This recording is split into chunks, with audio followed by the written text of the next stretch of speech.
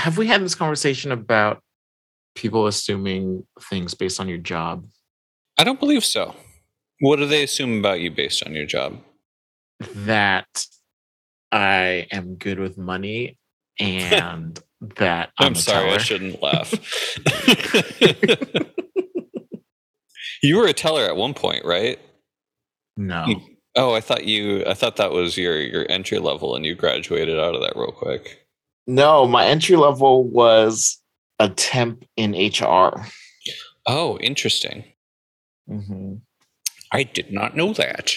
Yeah. And then they created a temporary, like, actual position for a year in HR. So I kept doing that job. And then I moved over to information management like a year later. Yeah. People find out I work at a bank and then they're just like, oh, well, he's good with money. He can handle the check. Or, like, have you ever been robbed? You're Right? like, don't look at my credit card history.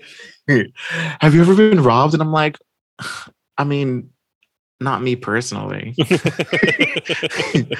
What's it like when a robber comes in? I'm like, well, I've never been there. Yeah. Has the I bank do not ever know. been robbed since you were there? Like, I feel like that's probably such an overwhelmingly rare event. I mean, yes, it has been robbed while I was an employee at the bank. Oh, wow. Okay. But I've also worked there for 15 years. Right. And of those 15 years, one of the up to 15 branches has been robbed a total of 2 times. It's just like it on the bank robberies fascinate me. It's yeah. The amount of like security and checks and balances that are involved with actual money is right. It makes more sense to go rob a mom and pop shop. Absolutely. Yeah. Like just any business taking money out of the register is going to be like a greater return on effort. But you're like, well, that's where the money is. They're going to take me into the vault. I'm gonna do some real Ocean's 11 shit. Right. And like give a random branch in total is not going to have more than like a few $1,000s on hand. No. Like go to like the Nike store on Black Friday and you're fine. You're going to have way more takeaway on that day than you will on any day at a branch. That's fascinating. I wonder what people would assume about me as a technical writer. Probably nothing, because nobody knows what a technical writer is. Well, so if I were to like make an assumption about someone who's a technical writer, I would think that they are the people that take the time to go and write reviews on like Yelp and shit. Oh, interesting. Because it's just not. Like, I should go write something. Tap, tap, tap, tap, tap, tap, tap. I've given a total, I think, of like one Yelp review ever in my life. And it was, I went to this music, like kind of like a music festival, but it was, punk music, hardcore bands, stuff like that in LA about 10 years ago. It's called FYF, Fuck Yeah Fest. And, dirty, smelly punk rocker going with friends. We didn't want to pay any more than we needed to for a place to stay. So we went and we searched for the cheapest possible motel that we could possibly find.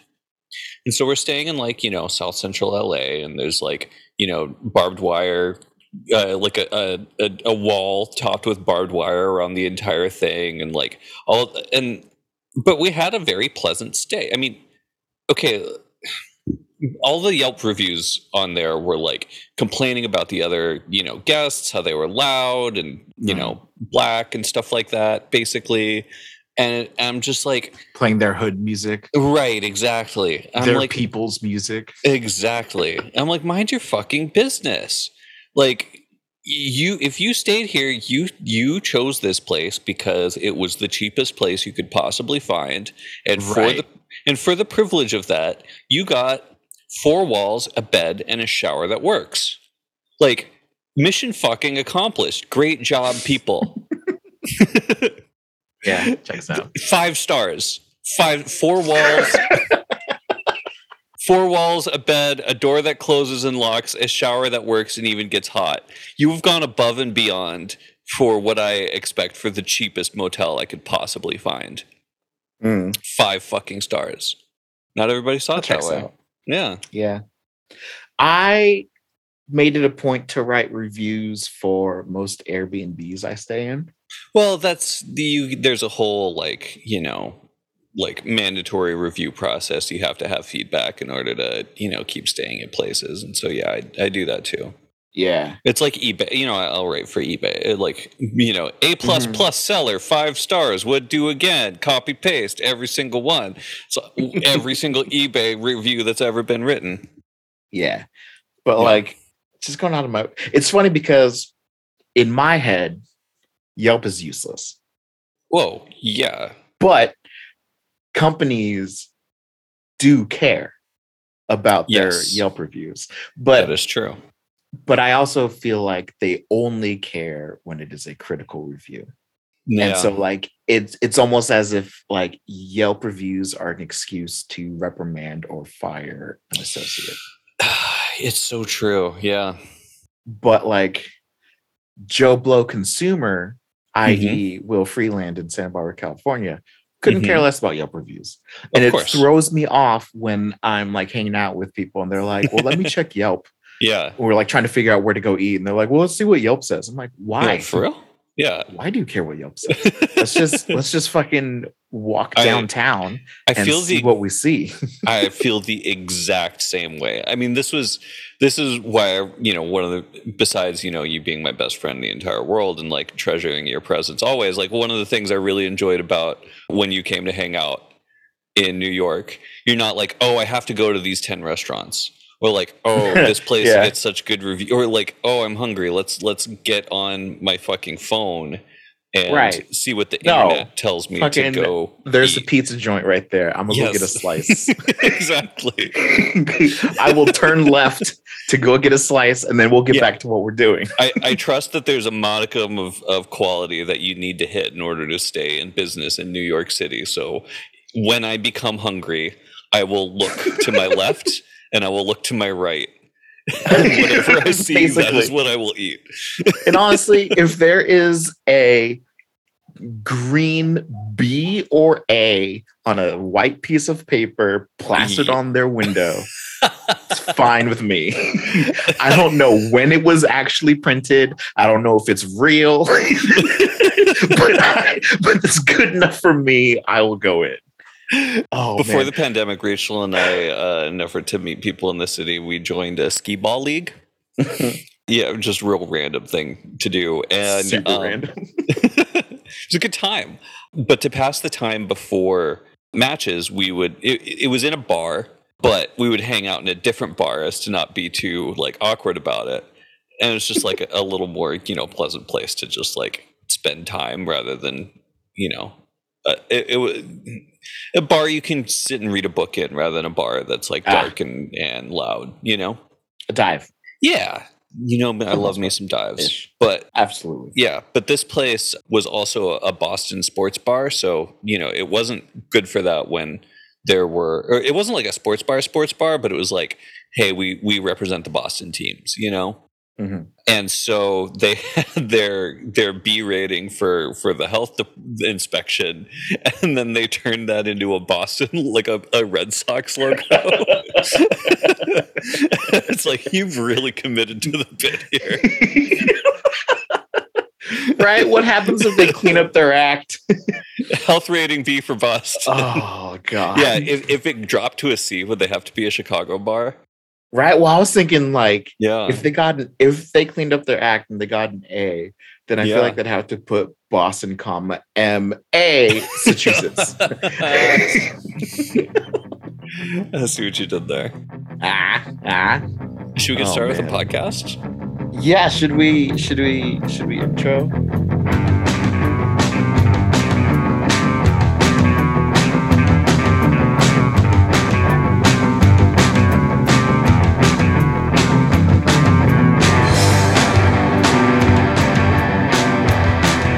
This is hype is my superpower. My name is Steve Storman. I'm here with Will Freeland, and we are here to talk about the things we're hyped on, aka comic books, as always. Will, what did you read this week? I read 4 books, and none of them are like mind blowing. Okay. Like, I'm sad, but it is what it is. Yeah. I read what I believe is the finale to Savage Avengers, Volume 5. Okay, that one never really struck you, if I recall Right, correctly. I don't want to just straight up say it sucked. Okay. But I never cared about Kulan Gath, the like the whole Hyborian Conan- Age Sorcerer Supreme Yeah. guy. And this is the end of that story. So thank goodness. Okay. I read Darkhold, which did not go in the way that I thought it would. Interesting. Like, it's 7 issues. Huh. When I tell you that there are 2 issues of story here. Oh no. Yeah. Okay. And the next book of Dan Slott's run of Fantastic Four, Okay. Eternal Flame. So it's, dealing with Human Torch slept with Right. Victorious. Doom got pissed, and so he turned his power on and only on. Flame on and never off, yes. Yes. So Yeah. dealing with that. Okay. And then I read this one shot of Khazar, Lord of the Savage Land. Huh. Okay. Interesting to give him a title right now. Yeah, it didn't need to happen. And the other thing is, the last time we saw Khazar, he had the time knife jumping through time for the Avengers, and he fought Galactus, and Galactus turned him into a herald. So this is not that. Okay. And I don't know when, this takes place after Empire. Okay. Because that was the last time before that Avengers run. That was the last time we saw him on page. Was he had a arc in Empire Avengers, and a side story. And yeah, so Khazar. I mean, I will say, in his defense, this is the most Khazar I've ever read in my entire life. Yeah, he doesn't get much. I don't know if he's had a title. I'm pretty sure he's had titles back in the 80s. In the 70s and 80s, yeah. Yeah, but nothing recent. So at least there's that. Okay. Okay. And that's it for you. I only got through just a little mini arc on Uncanny and Adjectiveless X-Men. I didn't get to Magneto Rex this week, unfortunately. That's okay. Yeah. That's what next episode is for. Yeah, there we go. So, kind of a bummer that it's slowing down so much, but again, just travel and everything for me. Yeah. Yeah. Yeah. I got to see Nips, though. I was out. That's right. You got to see our editor. Yeah. Yeah, I went to the Bay for a friend's wedding. I get down on myself a lot sometimes for I'm not writing. I'm not doing any organizing these days. What is my life all about? But I just gave, a toast at a friend's wedding for the 4th time. 4 people have found me, worth having speak at their weddings at a very important day for them. So that's something to really be proud of. You know what? That's true. Yeah. If you don't I've only given 3 best speeches. I say best because it was 2 as a best man and 1 as a man of honor. Mm-hmm. But yeah, you got me beat on that one, man. I'm not including, officiating weddings. Right, me neither. That's another thing that I get to be a part of. But same. It's a.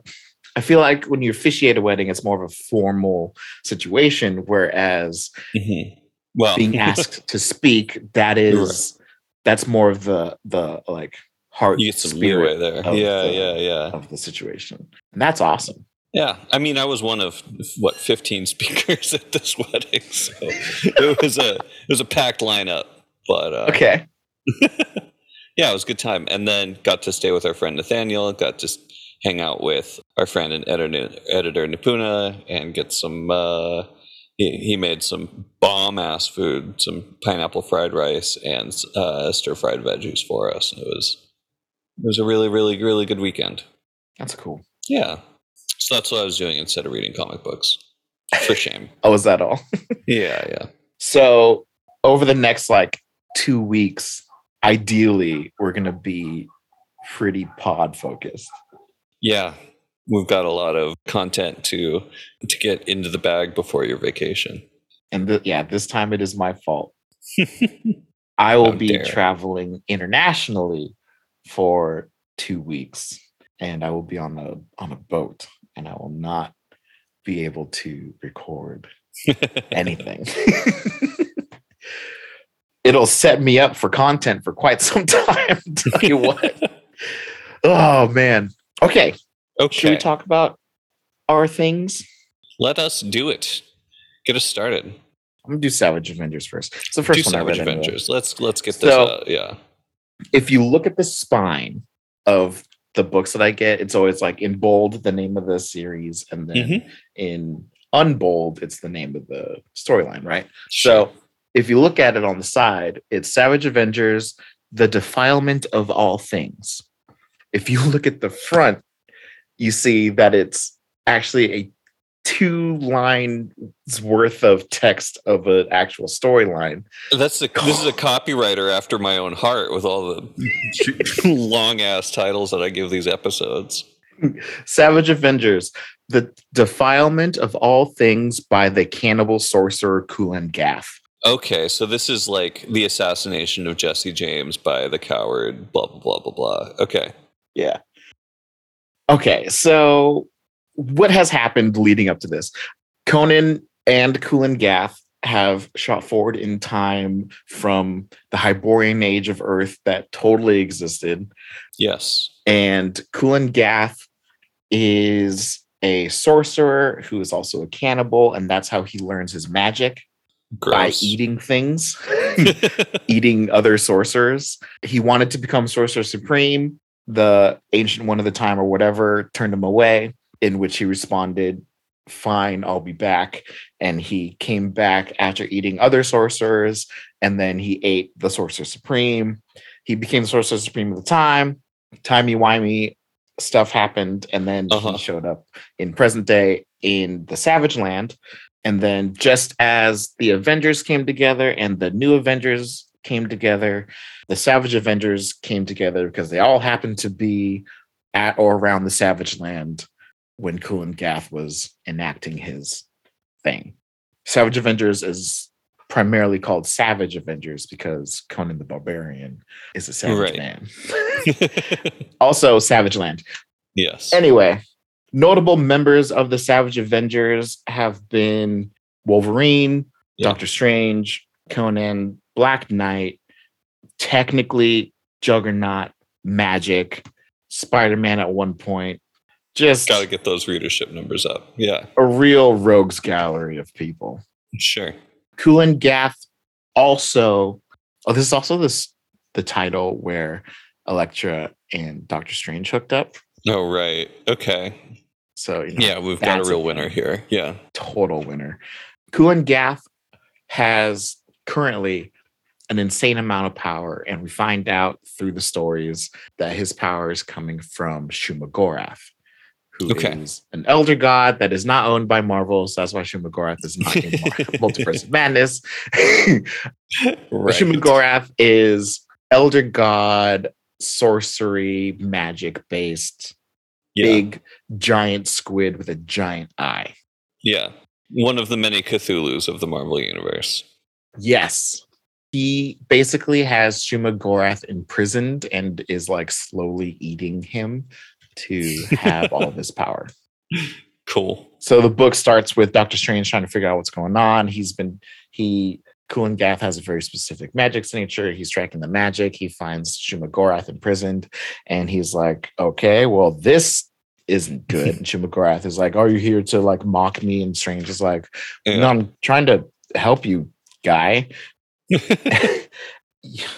So he kills Shumagorath with a magic sword dagger, wraps it in the crimson bands of Sidorak to be used later. And basically they enter a semi-contract that's like, I will kill you now in order to enact revenge basically on Kulan Gath. And it's like, sure, why not? Okay. Yeah. Not a lot. Honestly, like things happen, people show up. Yeah. They call on both the X-Men and the Avengers to help fight Kulan Gath. Yeah. Time gets involved.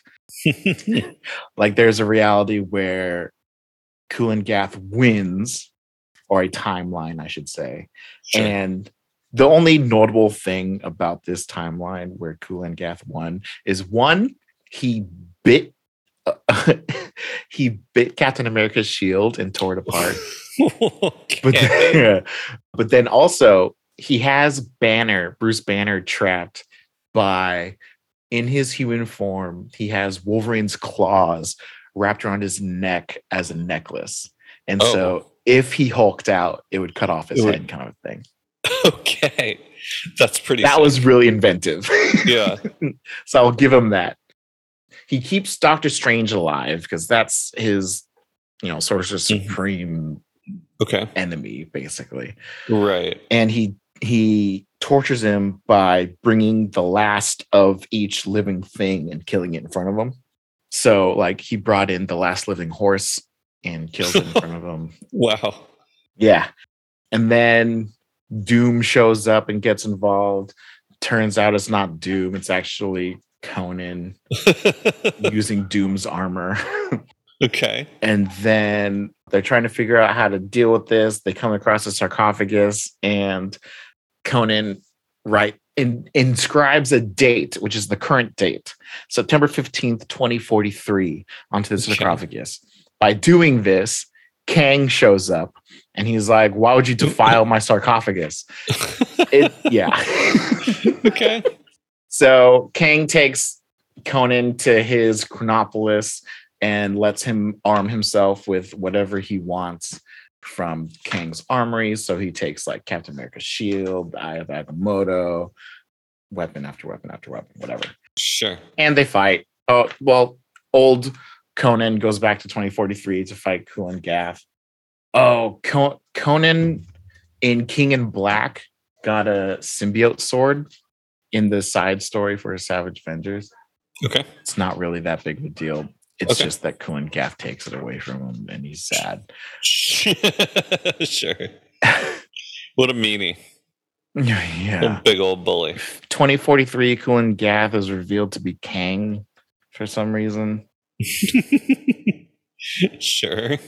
Something like it's not fully explained, but it looks like Kang has a chunk bitten out of his arm.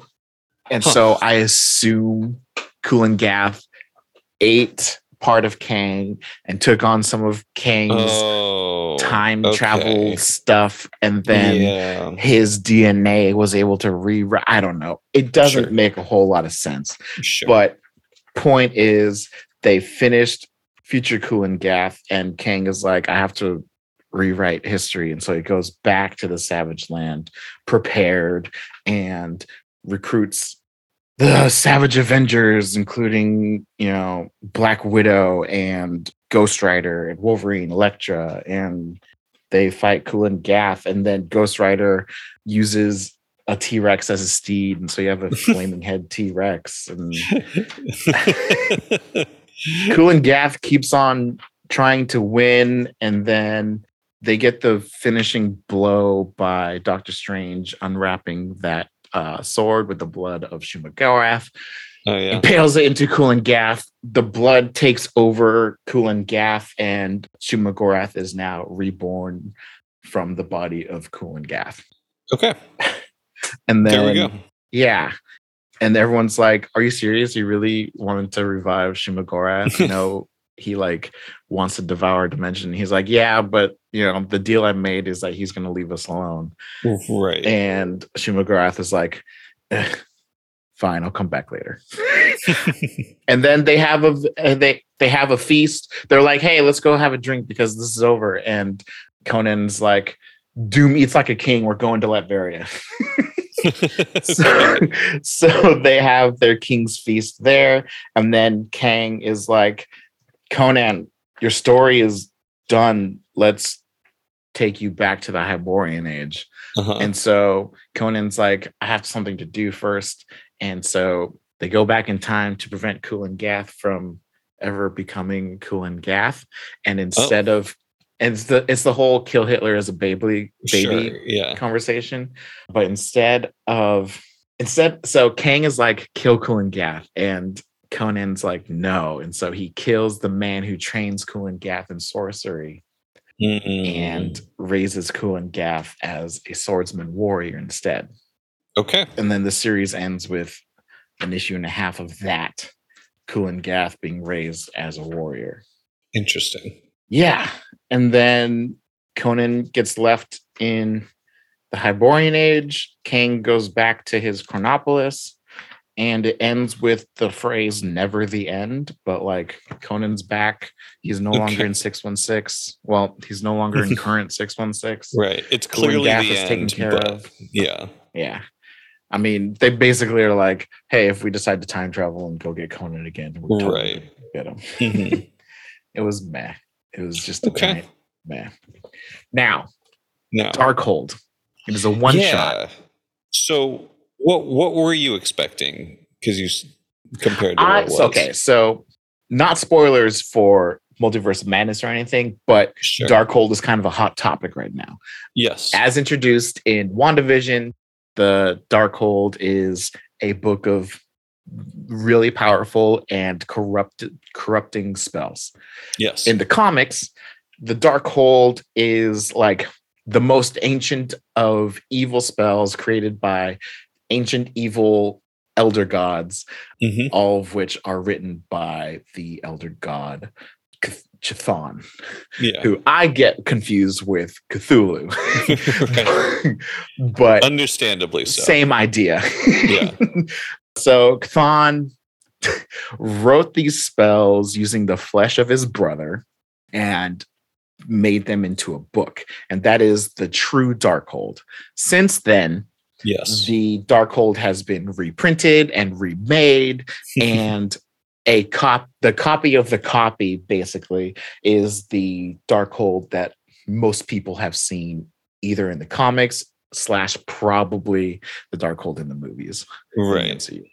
Yep. Morgan Le Fay is famous for using it in ancient Avalon Camelot times, and it makes its way whenever there's a magical story to be told. Yes. Darkhold gets brought up at least. Okay.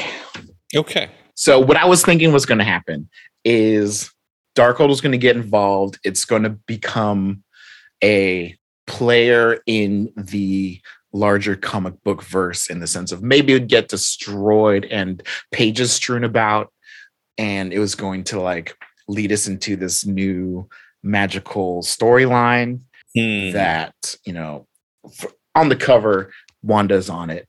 And so like that could be Wanda's next storyline, is collecting the pieces of the Darkhold or something. Okay, sure. I don't know. Something basic, something ridiculous to create stories for later. Of course. That is not what I got. Interesting. Okay. So this is broken up into Darkhold Alpha, and then Darkhold Blade, Darkhold Wasp, Iron Man, Black Bolt, Spider-Man, and then Darkhold Omega. Interesting. Okay. And most one-shots typically do it like that. Yeah. There's an alpha, bunch of stuff in the inside, a bunch of like, it's like a little mini event, mini crossover event thing going on here. Yeah. So Alpha starts with Dr. Doom in Abysmia, which is beneath the United States. That's all we ever know about. Okay. And it is Dr. Doom uncovering the true Darkhold. Sure. So the original written by Chthon on his brother's skin. Okay. Gross. Any who read the true Darkhold descend into madness, Perfect. get turned not evil, but like there's a Doom bot that tries to read it and its head bursts into flame. Like, I hope to write a book of this quality someday. So at the same time this is happening, Wanda has a nightmare and she's like, oh no, it's him. Chthon is coming. So by opening the book, we have weakened the barrier from where Chthon is held, and he will eventually come to take over the world, kind of a thing. Oh, okay. Yeah. And then so Victorious is there watching over the Doombots. They finally find it. And then Wanda shows up and she's like, this is a mistake. You need to not be doing this. Then Doom shows up and he's like, get over it. We're doing this. And they have a history together, specifically from the Children's Crusade, which is... That's right. Basically, Wanda disappeared after House of M. Yeah. And she was basically an amnesiac in Latveria. Mm-hmm. And Doom was trying to use her power and steal it and use it for his own kind of thing. Yeah. And so they have a troubled history, but then they're like, hey, Chthon's a problem. And Doom was like, on this we agree. We should probably team up on this. And yeah. And Wanda's like, okay, we can team up, but like, don't use these for nefarious. This is a very powerful book. And he's like, who, me? And so basically, by having the Doombots read the book one at a time and all their heads bursting into flame and whatever, they have read the Darkhold. Yeah, Doom collectively now possesses the knowledge, like the text knowledge of the Darkhold, and Wanda can interpret the Darkhold. Oh, okay. Huh. So having read the text, Doom can physically read the book. Interesting. But he needs Wanda to be the translator. Interesting. Okay. Okay. So they find out about the Darkhold Defenders, who were 5 Chalcolithic warriors who once drove Chthon back into his other realm prison. The Dreamer, the Fool, the Stoic, the Hunter, and the Artist. Okay. The 5 of them defeated him for a time, but entering the other realm cost them their sanity. Other realm is where Chthon's from. Sure. And so Wanda's like, past his prophecy, the right dividing spell can reform such a group. And so we can summon those 5 to basically be proxies for the Darkhold Defenders to defeat Chthon. Interesting. Okay. And Doom is like, nah, I'm the most powerful. I'm going to head over into Other Realm and defeat Chthon myself. See you later. Oh, shit. So he jumps into the place, whatever, Other Realm. And Wanda is like, Victorious, we need to summon the Darkhold Defenders. Let's do this. So by magical hullabaloo, the Dreamer is Iron Man. The Hunter is Blade. Sure. The Artist is Wasp. The Stoic. Yeah. The Stoic is Black Bolt. And then, of course, the Fool is Spider-Man. Excellent. So they all get magically summoned from wherever they are at the time. They show up. Wanda's like, hey, guys. And then Spider-Man and Wasp are both like, all right, like, we've been summoned by ominous voices before. Yeah. What's going on? Yeah. Wanda. Especially when Wanda's involved. Exactly. Wasp is like, okay, like, so Wanda breaks it down and Wasp is like, I know your history with Doom. If you're willing to pair up with him in order to deal with this, I'm in. Like, no questions asked. Everyone else is like, fine, let's do this, except for Black Bolt. He says the Inhumans have lost much. We are in a period of healing. So he's signing this, and then Boss, who's the AI in Iron Man's armor, is interpreting. Oh, that's cool. The Inhumans have lost much. We are in a period of healing. We have just begun to fortify our future. My people deserve safety as they mend, and they must be my sole concern. No, I cannot afford no other. And then, middle of that, Doom comes back, messed up, like on fire, bleeding from his mouth. His like half of his mask helmet thing is gone. Yeah. He got messed up. And then we see what happened to him. He showed up in Other Realm almost immediately. Forces started swarming him, and he got overwhelmed in seconds.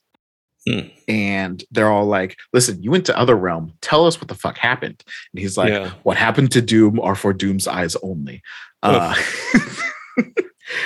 he's like, all right, I have much to consider. I'll be back. Okay.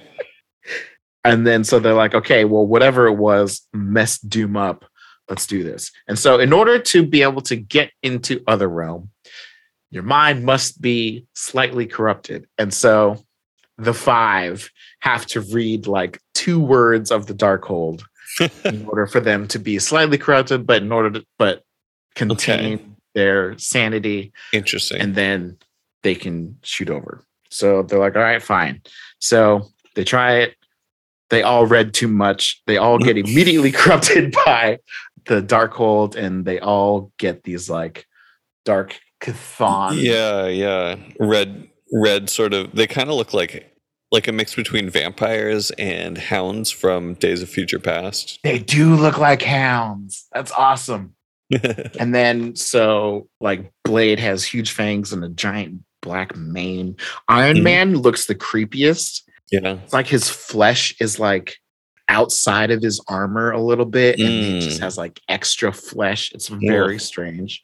Spider-Man just has multiple eyes. It's not much to write home about. Wasp just looks evil. And then Black Bolt's in like a straight jacket, and his muzzle. And they're like, Pete, being the one that talks, is like, what did you think would happen, Wanda? What about madness inspires self-restraint? You wanted the Darkhold defenders, sure, but you're getting the Darkhold defiled. End scene. So the next 5 issues are the backstories of these defiled. Like the worlds or like their personal backstories. It's just different horror versions of what could have been. It has nothing to do with the story. Sure.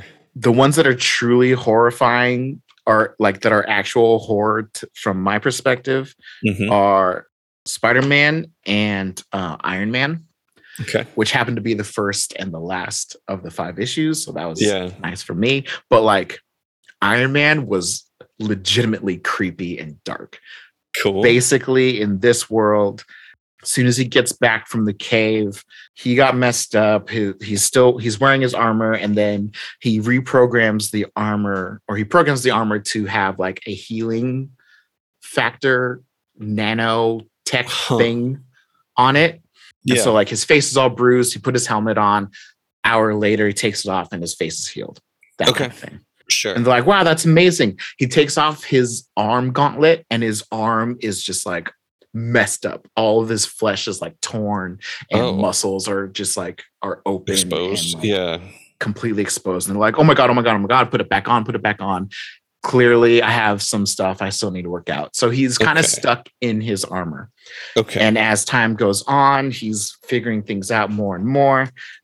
By the next morning, he is still in his full suit now, and extra like skin is like seeping out of the armor. It's like gross. Bleeding out. And he's like, what are you talking about? This is I feel great. I don't know what you mean.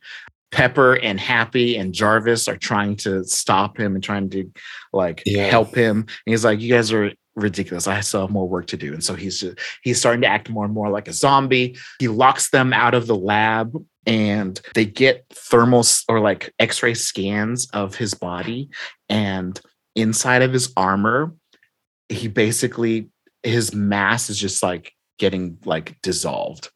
Like he's he's a skeleton, but like his insides have like moved. They're not even in where a body should have all of his organs anymore. Gross. Cool. Yeah, and with each page, his eyes are getting more and more red. He's starting to just eke out of his armor more and more.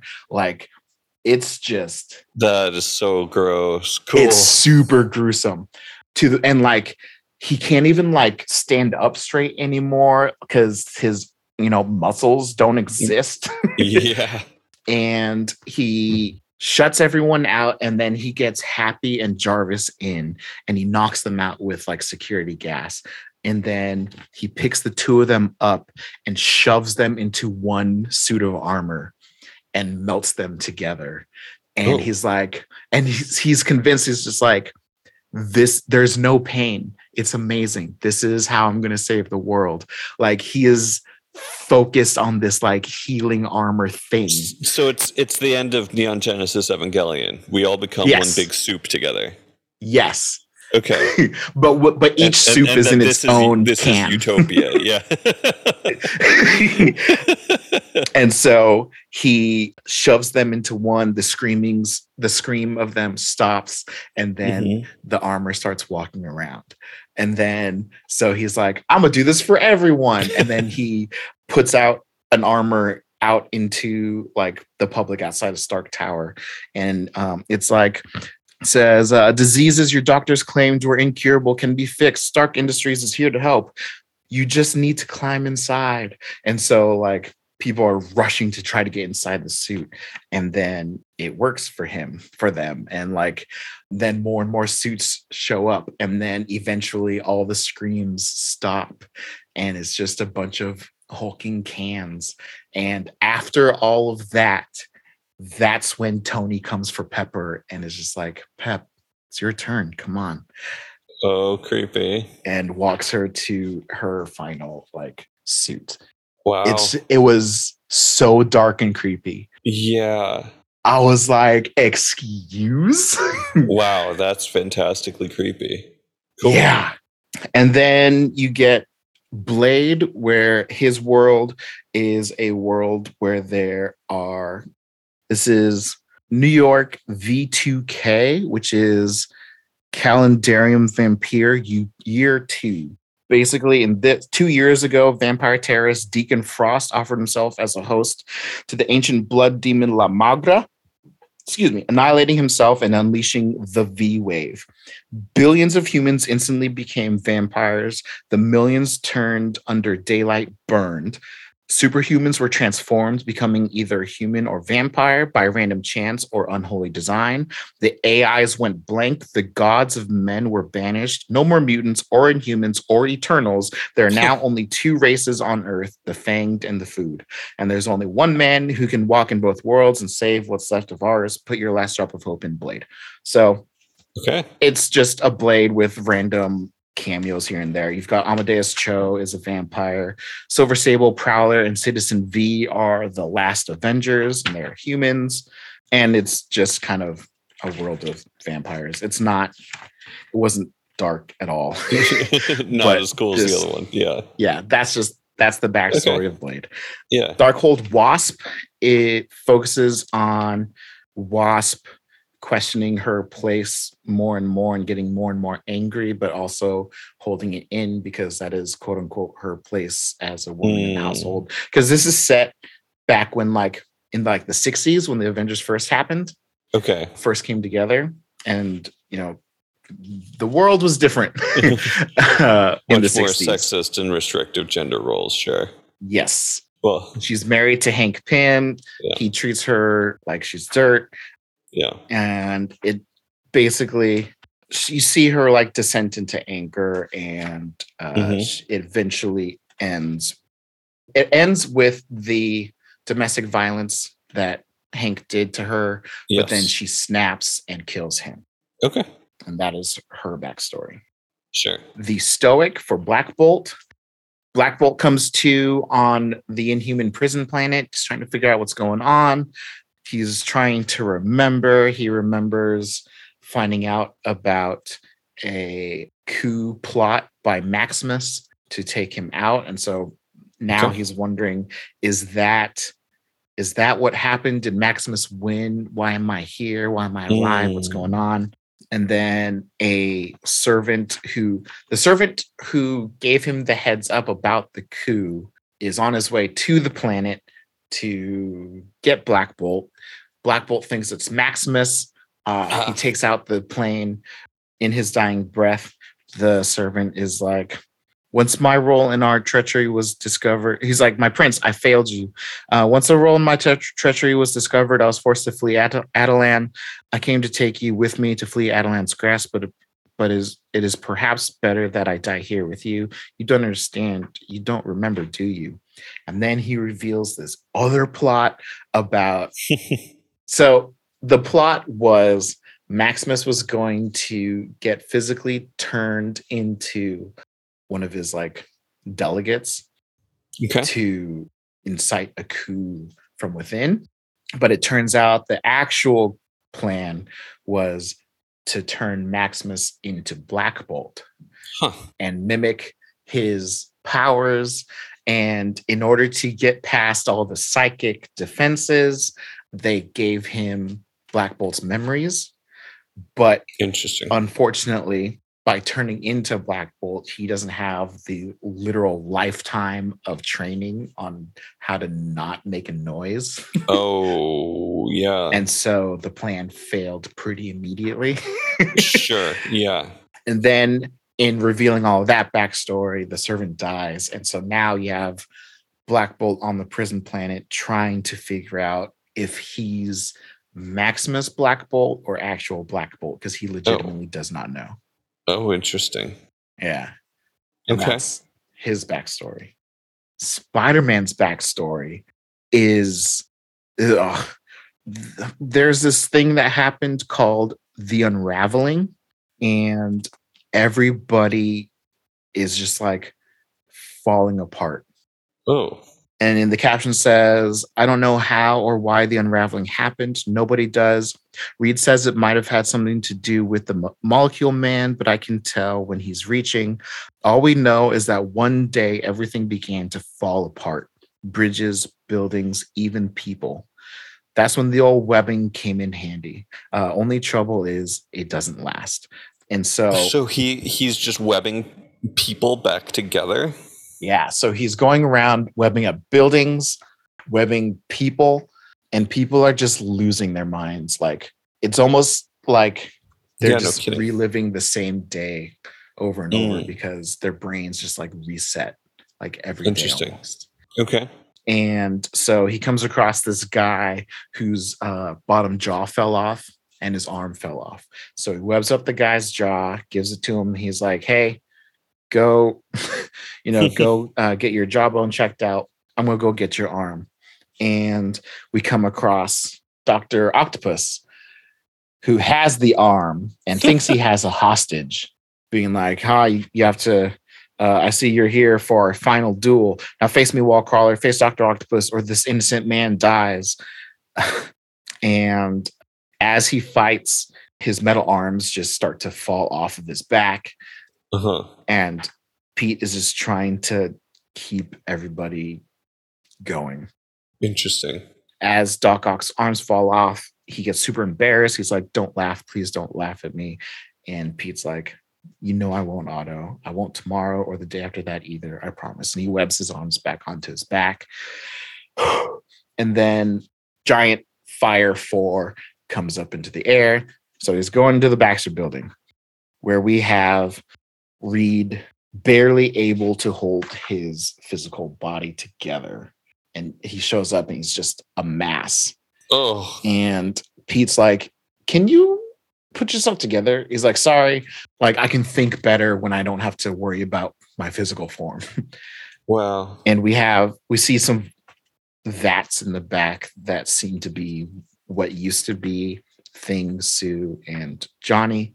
Oh, God. So Reed puts himself back together and he's like, hey, I know you have this responsibility to the city, but like you need to,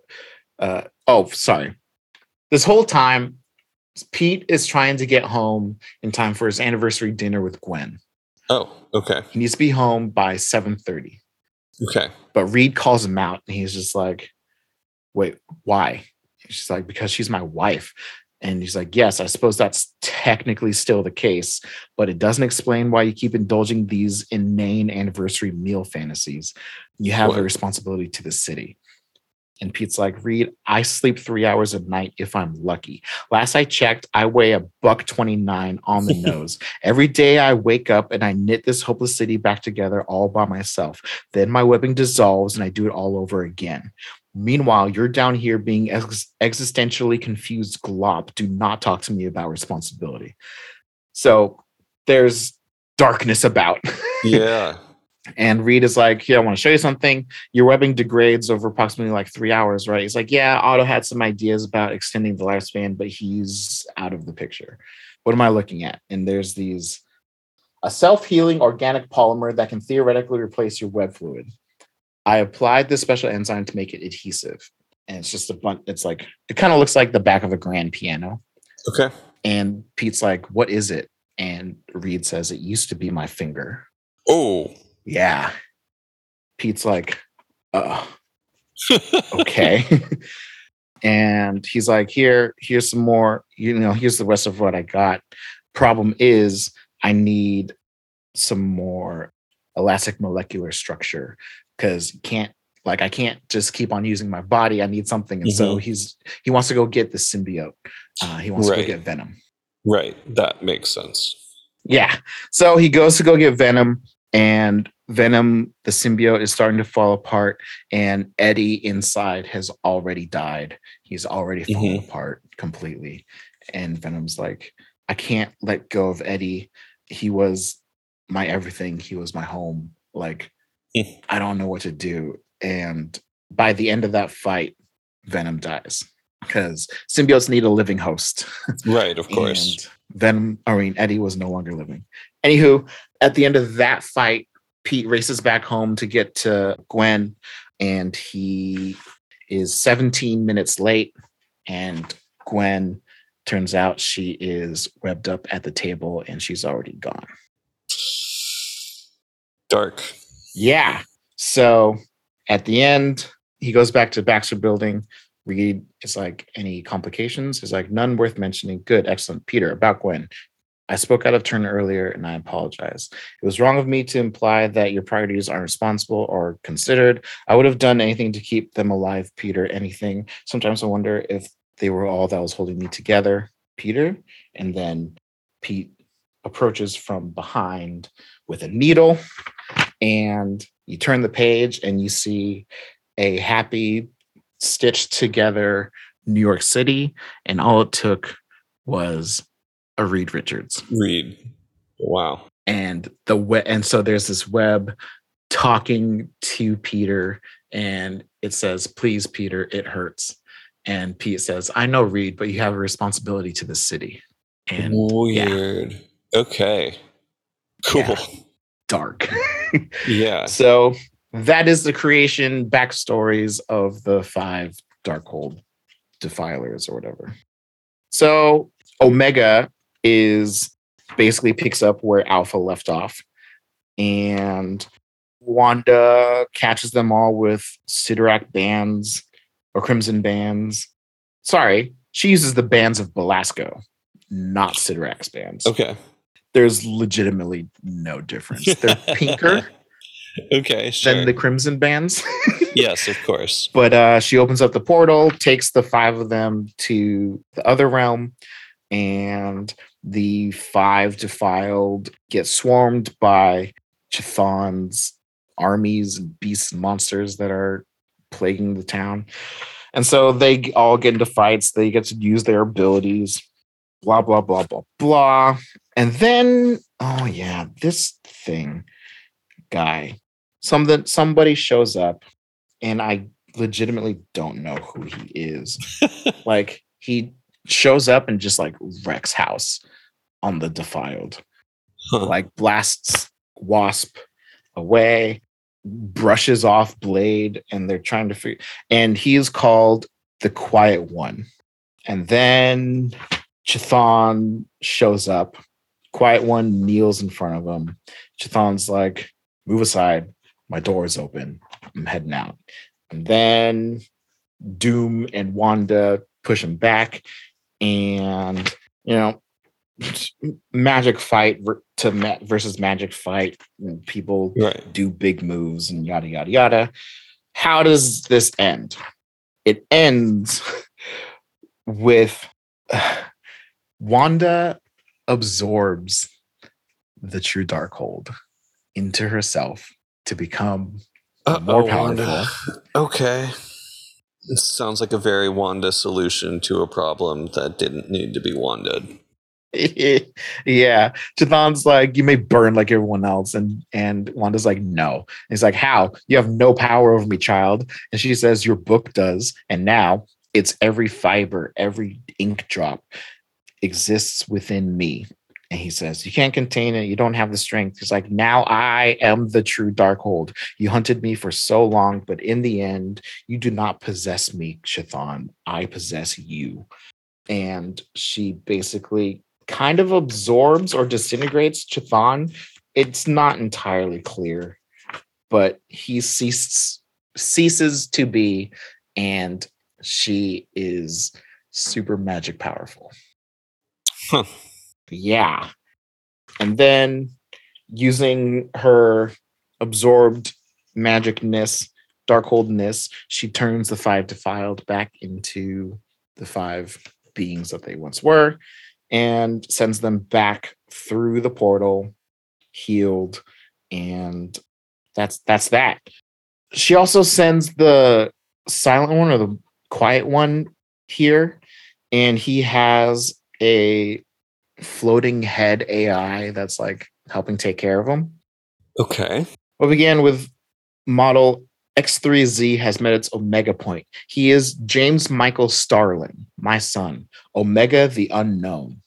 We have returned home to mingle our findings and repair our bond. And if you can't, I am designated motherhead to a son lost to madness for decades. I logged the promise I will not lose him again. So, yeah. The 2 takeaways, basically. Yeah. Omega the Unknown is now on 616. Because they have returned, I assume he has a history. If I read it, I don't remember it. Sure. And Wanda absorbed the Darkhold and she tells herself, the last picture is her flying away saying, I'm free. But like, is she? And it says the Scarlet Witch will return. Okay. Yeah. It was weird. I mean, yeah, like 2 issues. Sure. The story lasted 2 issues. But some interesting ideas worth pulling in and reading. That was a real horror turn. Interesting. Yeah. That Spider-Man and Iron Man stories, like, stayed with me. Yeah, no kidding. Those were wild. So, Fantastic Four: Eternal Flame. Yes. Johnny is burning incredibly hot, uncontrollably so. He can't turn it off. He's starting to throw a temper tantrum because he can't do anything. And Reed promised to help, but then, Fantastic Four gets in the way. Mm-hmm. The most recent thing that got in the way was that really random Kang time travel story that ended with a video message from Reed's father saying that he has a half sister. Okay. And so that is weighing on the back of Reed's head, and he's trying to take care of whatever Johnny is going through. And then we also have this other side plot about Joe and Nikki, the Kree and Skrull, who have the collective histories of the Kree and the Skrull, and they were made to reenact Kree and Skrull war battles for the Profiteer, who is an elder of the universe. Mm-hmm. And they have been adopted by Alicia and Ben. Okay. So 2 of them trying to get used to like Earth life Alicia takes them on a walk to get outside and meet some other neighborhood kids. They meet Lunella and Devil because she lives on Yancey Street, and they have little crossing paths there. Maybe, hopefully, that'll become a thing. Reed calls Sky. Sky is Johnny's soulbound from the other planet that Reed found that he wanted to go and see. And she shows up and she is mutated like a harpy. Turns out, so when you are soulbound, the things that you feel and happen to you also happen to your soulbound. You feel it. And so when Doom cosmically charged Johnny, she got cosmically charged as well. Okay. She hasn't seen him since he slept with Victorious, but she knows that he did because she felt the good times, basically, yeah. while she was alone at home. Oh, Johnny. Yeah. And so she calls him out and she's like, yes, as your powers are amplified, so are mine. I feel everything you feel. That's how our bond works. I experienced all of it. Who was she? You can't remove your the soul bind, the soul ring or whatever that's like the armband can only be removed by your soul mate. And for whatever reason, it wasn't burning. It was just intact on his arm. And so that inspired Reed to want to reach to Sky to see if she can help reach the home planet to, see if their researchers can help, because whatever that soul ring is made out of, it's not burning. So right. Okay. He's having a tough time coming up with a suit that will help Johnny. So sure. She shows up. She grabs the soul ring and rips it off of him because isn't this what you wanted? Her hands are burned. Yeah. She takes the Forever Gate back home to fulfill her promise of, I'll see what they can do. Johnny, last thing he does for her is he removes her soul ring, and she is heartbroken. That's a bummer ending to that little plot line there. Yeah. The last, especially because Johnny just fucked it up himself. Royally.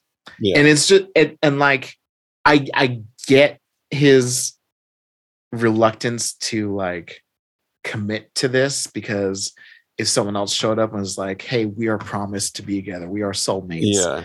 You're be my soulmate. I'd be like, but her entire society is built around this system.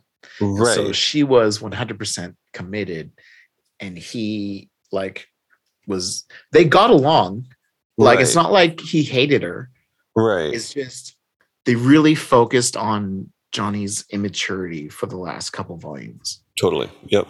Which sucks because he has had plenty of character growth, mature Johnny moments over the years, but that doesn't play into the story we want to tell now. Right, exactly. No one can ever really change in comics. Right. So that sucked. Yeah. Yeah. So there's that plot. And then the Profiteer her numbers are taking a huge hit. So she wants to get Joe and Nikki back. So she sends people to go and collect them again. They defend themselves. Joe, the Kree boy, in defending Nikki, kills 4 of the would-be captors. Alicia and Ben are not fans of this. Joe is very much a soldier. And so whenever Ben is talking to him, he always calls him commander. Anytime he says don't do this, is orders received, that kind of stuff. Sure. Alicia freaks out and she's like, I'm going to fix this. And so she goes and gets some of her radioactive clay and she's going to manipulate Joe She's gonna Huh. she's gonna create a Joe and manipulate him. I assume to like do something. I don't entirely know specifically how she intends to fix a warrior being willing to kill. But she is currently being visited by this guy, Hiram, and he all of a sudden starts talking in a weird voice. And it's her father, who's the puppet master. This is where she learned the whole thing. And he says, "Don't go down this path. You used the radioactive clay once to put words in my mouth so that you could have a better life. You used it again to protect your daughter against a woman who you could never trust. But this is a step too far. Trust me, daughter, it is a choice even I wouldn't make. No mother should try to control their child like this. Be the parent you wish I had. You wish I had been, Alicia. Be better than me." And so she stops what she's doing. Huh. But that was a really interesting kind of moment because, like, it's true. Puppet Master has never actually controlled Alicia That is true. with all of his like machinations and all of his being a Fantastic Four villain. Yep. He's never controlled his own daughter, and so him reaching out and being like, "Don't do this," is a big Wow. moment. Yeah, I mean, she's controlled him too. So she controlled him when Ben approached him at the raft to ask for his permission Oh. to marry Alicia. Huh. And Ben doesn't know that. He Interesting. thinks that Puppet Master just reluctantly gave him his blessing when he truly hasn't. But yeah, Ben has a heart-to-heart with Joe, just like, "Listen, you got to stop calling me commander. We don't kill. We will defend and we will protect. We do not kill. And stop calling me commander." He's like, "Well, what do I call you?" He's like, "Legitimately, just call me dad. You're only ever going to be my son. You're never going to be my warrior. You're never going to be my soldier. You will always be my son." Ben and Alicia, I don't know where it came from, but they make amazing parents. That is really sweet. Yeah. Yeah. I love it. I could absolutely see Ben being the best dad. Right? Yeah. And then the next main plot is the wizard suing the Future Foundation / Dragon Man over custody of Bentley 23. Okay. Dane Whitman, or not Dane Whitman. God, what is his name? It's obviously Bentley. Yeah. Yeah. Bentley Whitman, but Wittman. Oh. It's not Whitman. It's Whitman. Right. But so he serves Dragon Man over custody of Bentley because he decides it is time to bring Bentley back into the fold. So they hire She-Hulk. Legal battle ensues.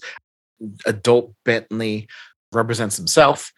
He says that he is the Whitman the First, and all of the evil and bad doings that the wizard has done in the past were other clones of himself, and that this Whitman has been a law-abiding citizen this whole time. Interesting. So they take an identity scanner that Reed has created. Yeah. And says identity confirmed Bentley Whitman the First, biodata 01100. And so Reed gives his affirmation. "I can confirm that according to this readout, the Bentley Whitman in this courtroom today has a stronger genetic pattern than any previous scan of the repeat offender and supervillain known as the Wizard. The logical conclusion is that the man we have fought on multiple earlier occasions was a clone." So as Bentley 23 is his genetic son, quote unquote, he wants custody and wants to prove that Dragon Man is incapable of providing a quote unquote normal legal guardian fatherhood figure, because he is an AI that is programmed to mimic a human and not actually be a human, so on and so forth. So I found out about this place called Superhuman Court, basically. We have Justice Payne, and she is the judge, and she is incredibly powerful. And her power is represented very similarly to the Blue Marvel in terms of just like white, blue, black, and dark blue like dots. Yeah. And her eyes glow, and she is powerful enough to keep her room in check. Her courtroom in check. Ben is like, well, how come she hasn't been helping us fight like Galactus and Nihilus and all this? And She-Hulk is like, you fight justice in your way, she fights justice in her way. Just let it be. Yeah. So anyway, so they basically use this as a recap of things Bentley has been involved with over the last like 30 issues of this run of Fantastic Four. Okay. Trying to prove that he is unworthy. Like, his life is in danger, that kind of shit. While this is happening, Johnny is getting super impatient and throwing tantrums about Reed going to these hearings instead of trying to cure Johnny's condition. And so he flies off and has his own little personal journey, which involves, he's like, okay, years of being Human Torch have taught me one thing. Water wins. So I'm going to go down into the deepest parts of the ocean and try to douse my flame. In doing so, he looks around and sees just death. All these dead fish everywhere. Namor shows up. His skin is starting to bubble and boil. And he's like, Torch, you need to leave out of my waters now. And Johnny's like, holy crap, this might have been a bad idea. And so he leaves. So, and he's like Namor has super thick skin. He, like, I've seen him take all kinds of punishment. How is he like burning right now? This is insane. Yeah. So he's like, okay, fire needs oxygen. I'm going to go into outer space and that'll shut my flame off. Gets to outer space and his flame is still going. And he's like, there's no arrow here. Why is this happening? Wow. Thoroughly confused. And so now that he's done all of that, he's like, okay, I need Reed. I'll be calm. And so that was his little personal journey over the like 2 issues. Yeah. Anyway, the court gets thrown, or the case gets thrown out because the true original Bentley Whitman shows up, takes the scanner, and says identity confirmed Bentley Whitman Prime. And Reed says, astounding, his genetic pattern has even less deviations than the reading we took from yesterday. And this Bentley is showing up as in like regular civilian clothes and stuff. And throws Bentley for a loop, or Wizard for a loop. And he's like, wait, I'm Bentley too? And so he leaves the court, which then the judge rules in favor of Dragon Man. And so Bentley gets to stay. But all of this has made Bentley and Dragon Man think, let's find our own thing. So they get a Fantastic car and they head out. They're going to go do their own thing. And then there is this like epilogue of Bentley Prime, Bentley 23, and Dragon Man going to this lab. And you get this monologue basically from Bentley 23. It's like, child, I'm not the one who was born yesterday, Whitman, because Bentley calls him a child. As for how I did it, 2 days ago, I intuited that the wizard was watching my movements through sensors he'd embedded in my optic nerves. Once I could ascertain which frequency he was using, I hijacked the signal, accessed his webcams, learned his password, took control of all of his, including his cloning vats. From there it was just a matter of improving his cloning process, drawing a genetically superior version of Bentley Whitman, and then programming you to come down to the courthouse and emancipate me. Thank you, by the way. Well done. And now the 3 of us are free to do all kinds of things. Dragonman says, I'm not sure about this, Bentley. This all seems rather odd to me. Bentley says, "New beginnings often do, my friend. Own it, make it yours. As of today, I'm reclaiming my life. From now on, call me the Wizard." So young Bentley 23 is now deciding to be the superior wizard or whatever. Interesting. Okay. I love Bentley. I hope this works out for him. Me too. I really like his character. Yeah. And then there's these two one-off issues of Grim Noir, which is this like nightmare battle he has with Despair, who is, I think he's like Nightmare's brother or something, but he fights him in his dreams and his nightmares. And it's kind of just a character journey for Ben. It's not major. Like it doesn't have anything big on it. Sure. Fantastic Four Road Trip is a really weird single issue where they're going on a road trip to the Grand Canyon. On the way to the Grand Canyon, Reed stops and collects some samples from this crater of a meteor that struck because he was getting some weird readings from it. Turns out the dust on there was so the dust particulates came from the planet where Sky is from. So that's why he's interested in it. But then the Mad Thinker poisoned the dust in order to basically make all the Fantastic Four's powers go like haywire and start to fail. And so it kind of became this like daytime horror story. Sue's body starts disappearing.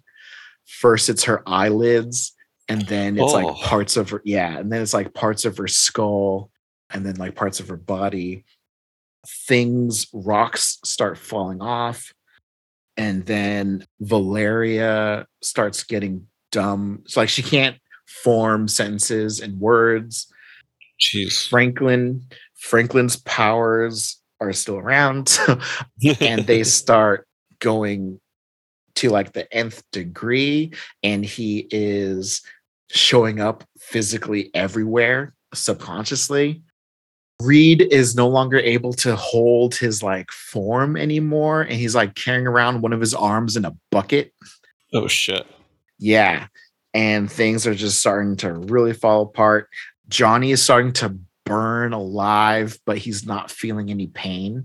But like his like body is starting, like he everything that is currently flamed on is like skeletal. And Mad Thinker is having a heyday with this, and he's feeling great. There's just some real nasty visuals. I feel I wish they got a better artist, but like there's like this picture of Reed standing over Sue, and his face is just melting down onto Sue. Oh God. Yeah. And oh God, Sue's like all muscle tendons and stuff. Oh, there's just a flaming skull. Johnny just like, how am I still alive? No. Yeah. They get out of this by Franklin and Valeria joining together, like melting together, because Valeria's mind is still working. It's just she can't communicate.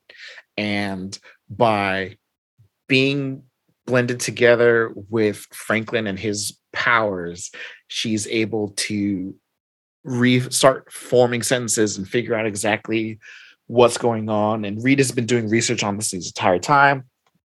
So they figure out that they can get through this and survive by all six of them joining together and making just a giant mass of fantastic. What is with this week of reading and just like body horror amalgamations? It's a great question. And so anyway, they all reform and rebuild themselves, and they are back to peak physical form, cured of the disease or whatever, and they go and take out the Mad Thinker and go home. So two conversations basically that I skipped over on this book that I really liked. Okay. One is during the trial, Franklin gets put on the stand to try to bring the Fantastics' ability to be parents into question and talk about the fact that he started going to therapy recently. Sure. And he's like, no, like that's my parents being good parents because that's what I needed. And we get actually a scene of a therapy session that he brought his parents to. So his therapist is Terry Ward, trauma.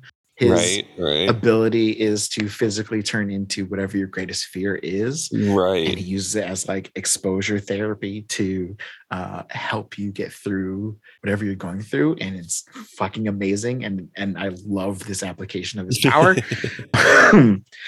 So we go through it, and it's this trauma is going through all the different physical manifestations of the Franklin Richards that we've seen over the years.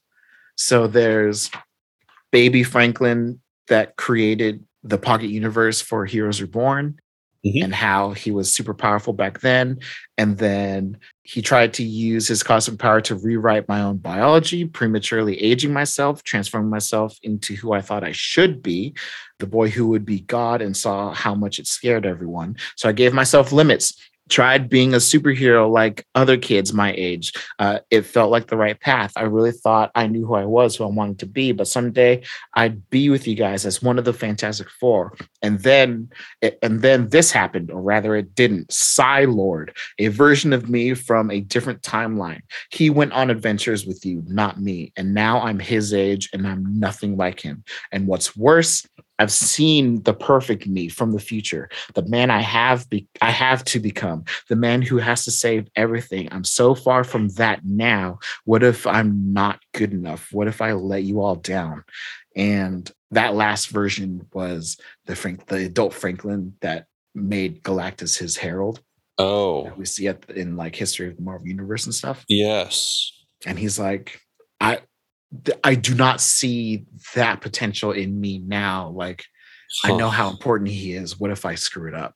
Interesting. And these are the things that Franklin's going through. And so like his therapy has gotten him to that point to be able to like articulate that to his own parents that he's trying to live up to. It's just amazing. It's beautiful. What was the other one? Damn it. Oh, it was this thing it was one conversation that Reed had with Sue, because he's obsessing with this message from his dad. And this is the second time now he's found out about a second family, basically, that Nathaniel has had. And it's translating to Reed as like, why wasn't I good enough for him that he had to keep on going and making new families? Sure. Yeah. And that's messing with him. Sure. And so that's like a side plot that really stood out to me. Yeah. So that was Fantastic Four. It had good moments, but nothing. I'm used to Fantastic Four being a little more grand, I guess. Yeah. In its story. And this was very grounded in just kind of like one issue long story plots. Interesting. So, you know, it is what it is, but yeah. Khazar, Lord of the Savage Land, I can sum up in like 5 sentences. But so, backstory. Okay, so who was Khazar? His name is Kevin Plunder. Yep. His father, something Plunder, took him to the Savage Land to basically colonize. He's British. It's just in their blood, I guess. So they go to the Savage Land to do what they can to take it over.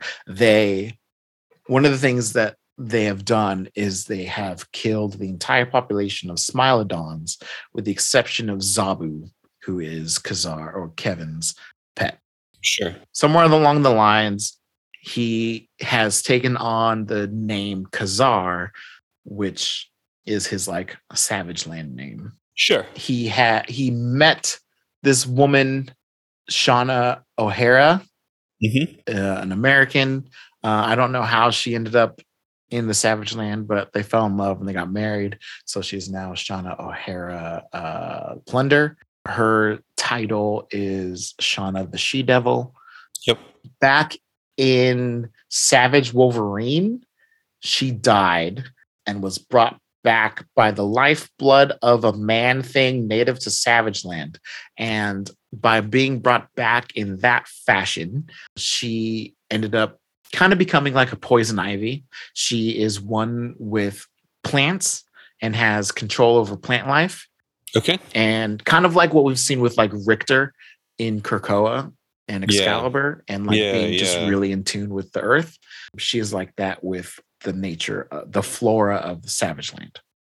In Empire Avengers, the Kotati killed Khazar, and they brought him back in a similar fashion of how they brought Shauna back. And in doing so, Khazar also became one with the Savage Land, but one with like the life of the Savage Land. So the animals and the insects and all that kind of stuff. And it basically takes the form of like how Reptile turns parts, like channels animals or dinosaurs, but he turns into them. Right. It started out with him kind of like imbuing the spirits of these dinosaurs and animals. The best example is a DC hero, so I won't be able to like. I know you won't get the reference, but there's this DC hero. I forget her name honestly, but she has a medallion and she channels the spirits of like a rhino, and she becomes incredibly strong, or like an elephant. Yada yada yada. Okay, so sure. It's represented the same way in all the like TV shows and cartoons. There's like this like translucent spirit animal behind her whenever she does this. Same thing was happening with Khazar. Okay. They have a son named Matthew. So the only things that have happened is Shauna, with her control over plants, has developed this plant cloth that she and Khazar now wear, and it's basically a symbiote costume cloth thing. So when they go to the icy parts of the Savage Land, it grows and becomes like fur clothing for them. Okay.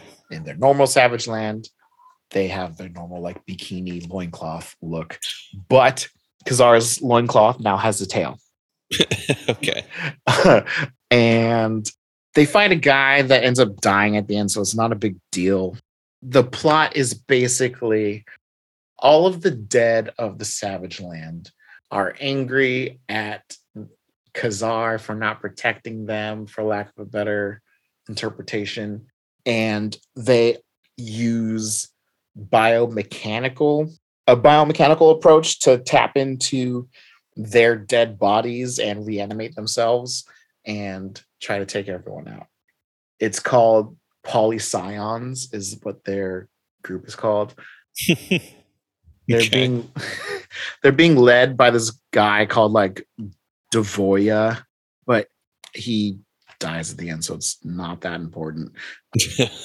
But before he dies, he smashes Khazar's head in and removes his head, and he dies. But then Plant Savage Land magic decided that he needs to live, and so he has another rebirth and becomes more in tune with the Savage Land. Before, it was like what I imagine it'd be like when you first develop telepathic powers and everything is screaming in your head. Oh yeah. Now it's more focused and he has more control over it. But now, instead of imbuing the spirits of these things, he physically manifests these things. Jeez. Okay. So like he physically manifested pterodactyl wings. And Shauna's like, you've grown pterodactyl wings. And he's like, I'm just borrowing them. It doesn't make sense, but it is what it is. Sure. Yeah. So Khazar, with his newfound balance, goes to the heart of all the bad guys and is like, Polyscions, listen to me. We can live in peace together. the Savage Land doesn't deny you your place and let us coexist. And they're like, yeah, all right. So they turned on Devoya, whatever, and ate him. And now we have a bunch of dinosaurs and animals with also tech pieces to them, very much like the cover of the comic, which is a dinosaur with a bunch of like metal parts. Sure, yeah. Sorry, a T-Rex with a bunch of metal parts. And so now they are learning to coexist, and the other tribes within the Savage Land are figuring it out. And at the very end, Matthew is like, hey, Dad, Kazar, Kevin. He's like, I hear you, but we've grown beyond our plunder names. It's just Kazar now. Sweet. Does that mean I get to pick a name? Shauna's like, of course. Call yourself whatever you like. And Kazar says, the land continues to change and evolve, and so should we. But Matthew doesn't actually choose his name. Sure. Yeah. So basically, Kazar can shapeshift.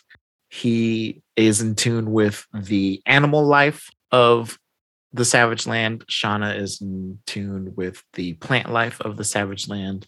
Matthew is Matthew. Yeah.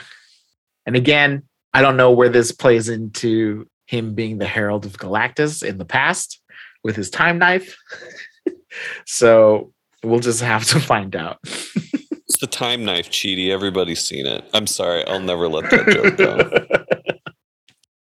Yeah. So comics. Comics. Okay. Yeah. Absolute comics. Could hardly be more comics. Tell me about Adjectiveless X-Men and the other one you said you read. And Uncanny. Yeah. Uncanny. So there's still one title together, basically, right? Oh, so right. I just read thing. Yeah, so I just basically read one arc. And this has gotten very Alan Davis. He's writing and drawing. I think he's both writing and drawing X-Men, and he's writing Uncanny. Okay. Or at least he's plotting them both, and somebody else is scripting them. So you are familiar with Alan Davis's style. So just keep this in mind. Okay. So it starts with Wolverine. He's running through some danger room scenarios to infiltrate Genosha and assassinate Magneto. There's a funeral for Joseph, and he won't attend. The ambassador, Huxley, the one who brokered the deal to give Magneto sovereignty over Genosha, she and Xavier have a meeting, and when Chuck first enters the room, I almost said walks in. When Chuck first enters the room, Huxley's like, so, do you know what I'm thinking right now?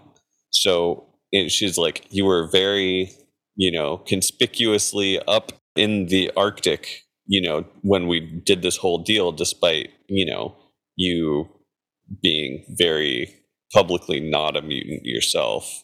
Clearly something's up. I'm on to you. I know what's going on here. But which is kind of weird because he was just remanded into custody for the whole Onslaught thing. So government nominally knows he's a mutant through all that. Bastion certainly did. So I don't know. I don't know what. They came up with the story 5 years ago, and they're just like, you know what? Yeah. Whatever. So yeah, there's this funeral for Joseph. Besides the regular, current members of the team, Scott, Jean, Hank, Bobby, Warren, Betsy, Sam, Sabra, and Maggot all show up. All right. This is Maggot's last appearance for 4 years, and the next time we see him is the issue he's killed off. Oh. Okay. I know. And he's just in the background. He doesn't even have a line. They hate Maggot so much. That bums me out. Also, finally somebody acknowledges that Alex went missing, Havoc. Jean's like, ever since, Havoc went missing. And I don't know why they think he only went missing. He was on a fucking plane that exploded. They should all be like Scott should be like, Holy oh my shit, you're god, my alive. brother is dead. No, not even like that. No one ever found the body. Right? He's off in this other dimension. He is, for all they know, dead, extremely dead. And because Marvel's publishing Mutant X, they're not reacting to it like that. I was like, oh, he's missing. Sure. Cool. So yeah, the whole team plus Chuck sans rogue for some reason go into the active team, just the active members. Go so Storm, Kitty, Colossus, Nightcrawler, Marrow, and Gambit go into the danger room to have an intervention with Wolverine because he's driving himself crazy trying to run through scenarios where he can successfully assassinate Magneto. And right then they're abducted by an alien. Just them. All right. Alien is named Ejulp, which the wiki says that the name Ejulp is Ditko, as in Steve Ditko, shifted one space over on the keyboard. Okay. You kind of have to get creative, I suppose. It's like Co would be LP. Yeah. It'd be FO.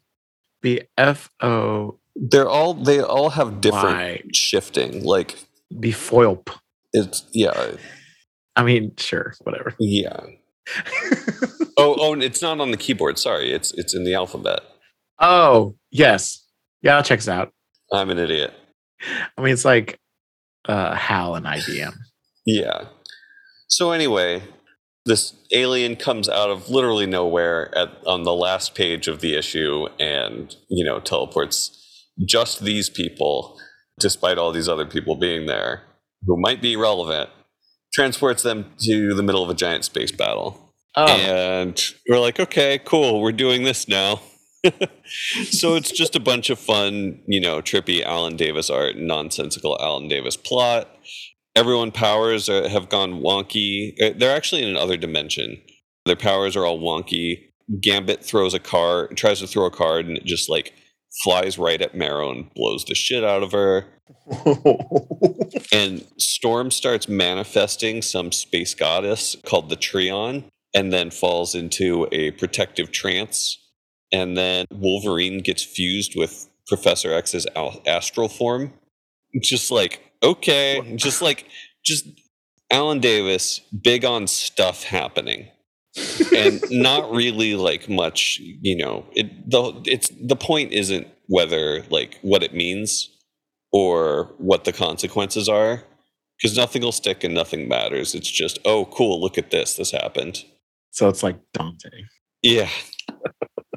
So yeah, apparently the threat that they were taken all this way to deal with is Juggernaut, and Black Tom is the one who told Ejulp to go get the X-Men, who's there too. And apparently in the last appearance of Juggernaut, they repowered him. There was some plot about a second Sidorak gem.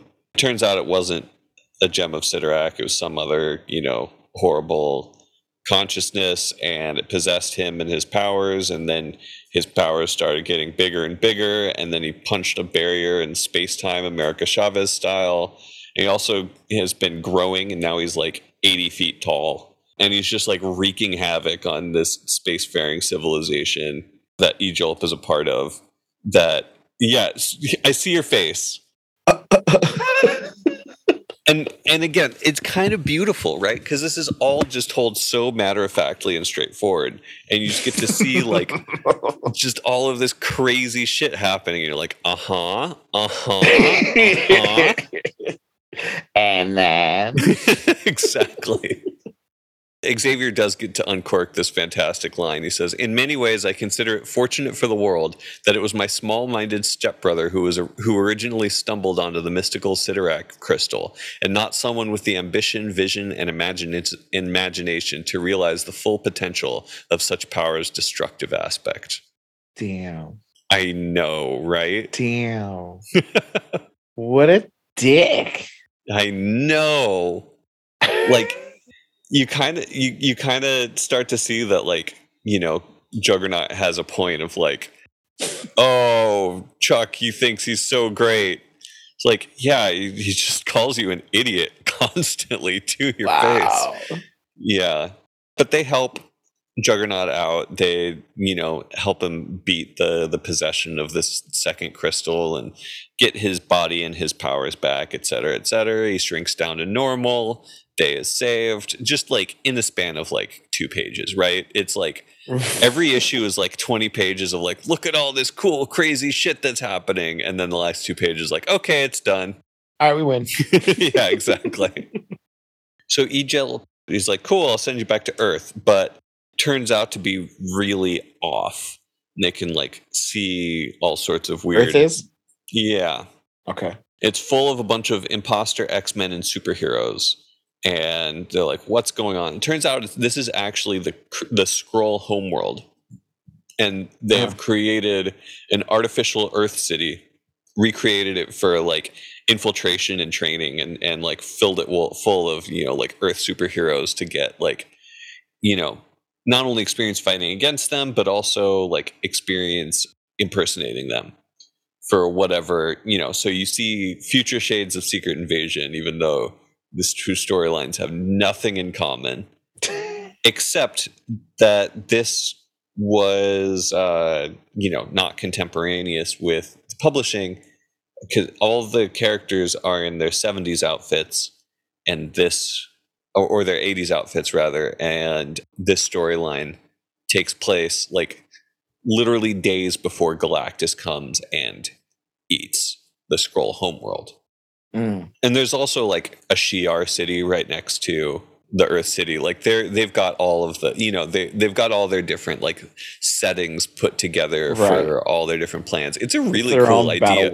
It's a cool idea for what the Skrulls would actually do. Yeah. It's not explored nearly to its full extent, but it is, and so Kitty is off investigating, and she and Wolverine go to try and find medical equipment for Marrow because Gambit blew her the fuck up. And Kitty is like basically like slips into, like the behind the scenes area and kind of finds out, what's going on with all these imposter superheroes. And then they find her out, and she like phases away, through the floor to get away. And she, down in the sewers, comes across Thunderbird, Captain Marvel, and Adam Warlock, who were all dead at the time. And this is Marvel, Captain Marvel. Yeah. And so basically all the Skrulls, like they go through this intense psychological training to not break character and to believe like almost to their full degree that they're actually, this person, and they also are like stuck in that form so that they can just like fully commit to, this training / infiltration mission. But once their counterparts on Earth died, they're like, okay, you got to get out of here. You don't belong. And so you just have no purpose for anything.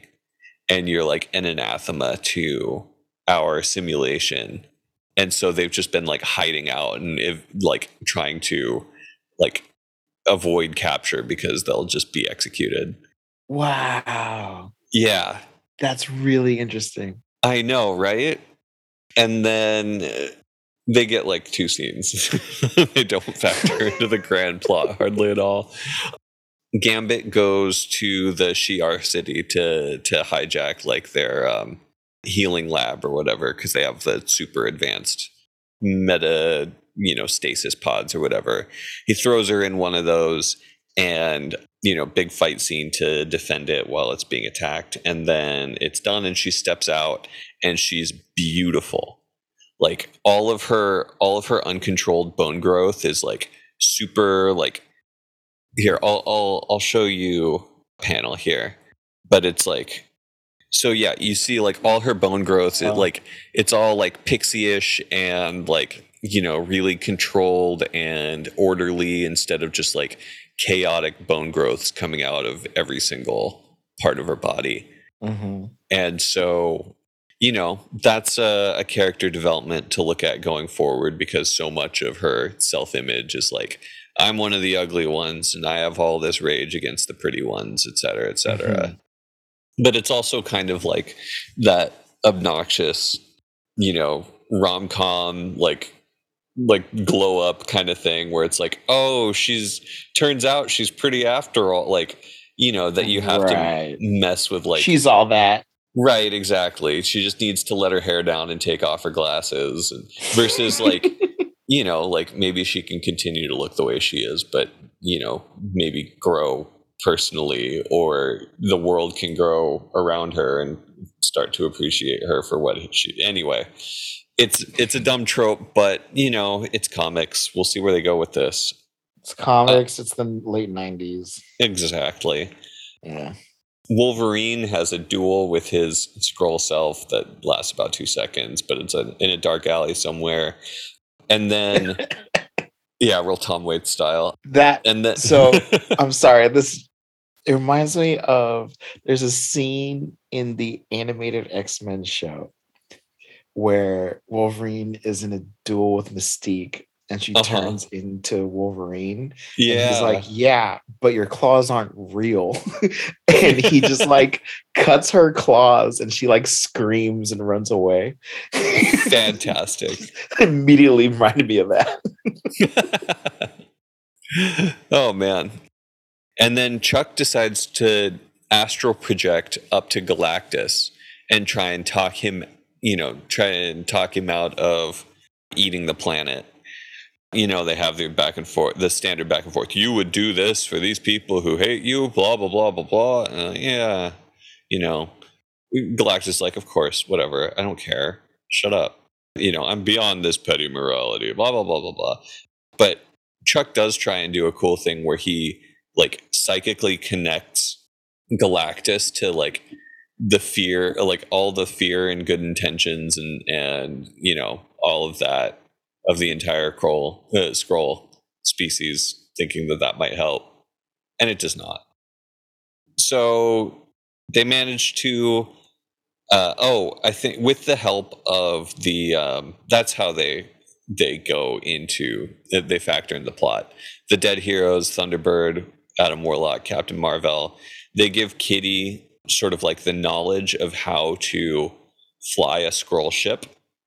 And so they go into a Skrull ship, they set a course for Earth, they put on suspended animation, and 2 panels later, they're on Earth and right before the present day. Okay. And again, this is one of those things where it's like, 3 issues of like, look at all this crazy shit going on, and be like, okay, it's done. And so they're like, oh, they see Joseph and their own like bodies knocked out while Joseph is fighting Magneto, and they're like, should we do something about this? We could save Joseph. And they're like, we can't really change time things. Let's just land. And so they start to land, and then they're hit by another giant energy thing as they try and land onto Earth, and they're knocked away and float aimlessly into outer space. And that's the end of the story arc. All right. Yep. So that's that. That is that. Well, that was fun. Yeah. It had good moments. It had good moments. There were good ideas that you could have done a lot more with. And there were, just, I appreciate that Alan Davis is so purely committed to ideas and cool things to look at. And you just have to accept that, none of the X-Men are going to have any character development, and that nothing means anything in any sort of long-term plot.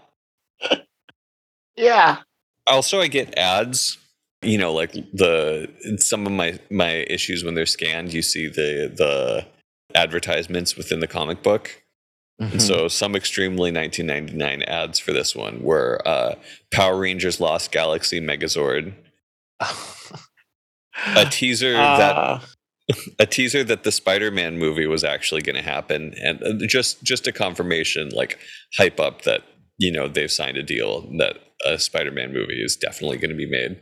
Wow. I know, right? It's like there's no like even question in my mind right now that there's going to be another Spider-Man movie, and it was the first of its kind and an incredibly big deal in 1999. Yeah, seriously. Wow. Okay. Yeah, and also the series debut of Family Guy. Interesting. Right? Wow, that's such a like. Some time capsule shit right here. Seriously, it's like a household staple now. I know. Everyone knows Family Guy. There was a time people didn't know who Stewie was. They did not, indeed. Crazy. So yeah, that's my comics for this week. I might have another short week next week and not have a ton to read, but someday we will be on our normal non-travel schedule. Theoretically. And I will read more than one thing in a week. Well, I appreciate you being able to read anything at all. So next week, I do have Venom, which will be his first story since King in Black. Yeah. So I'm very interested to see where that's going to go. I think I have another Spider-Man Beyond coming up. And sometime in the next couple of weeks, I think Reign of X is coming out. Yes. So we'll have another Reign episode. Yes, indeed. I've got kind of a grab bag for my next week. Magneto Rex, a couple issues of X-Men Unlimited, and then if I get to it, a miniseries for Wolverine and Punisher called Revelation. Yeah, I can see those two getting along. Right? Well, cool, man. I guess with that, we'll put the outro music here. Call an episode. I can see that. Okay. All right. I respect it. It's all over the floor, but 52 card pickup is still a card pickup. There we go.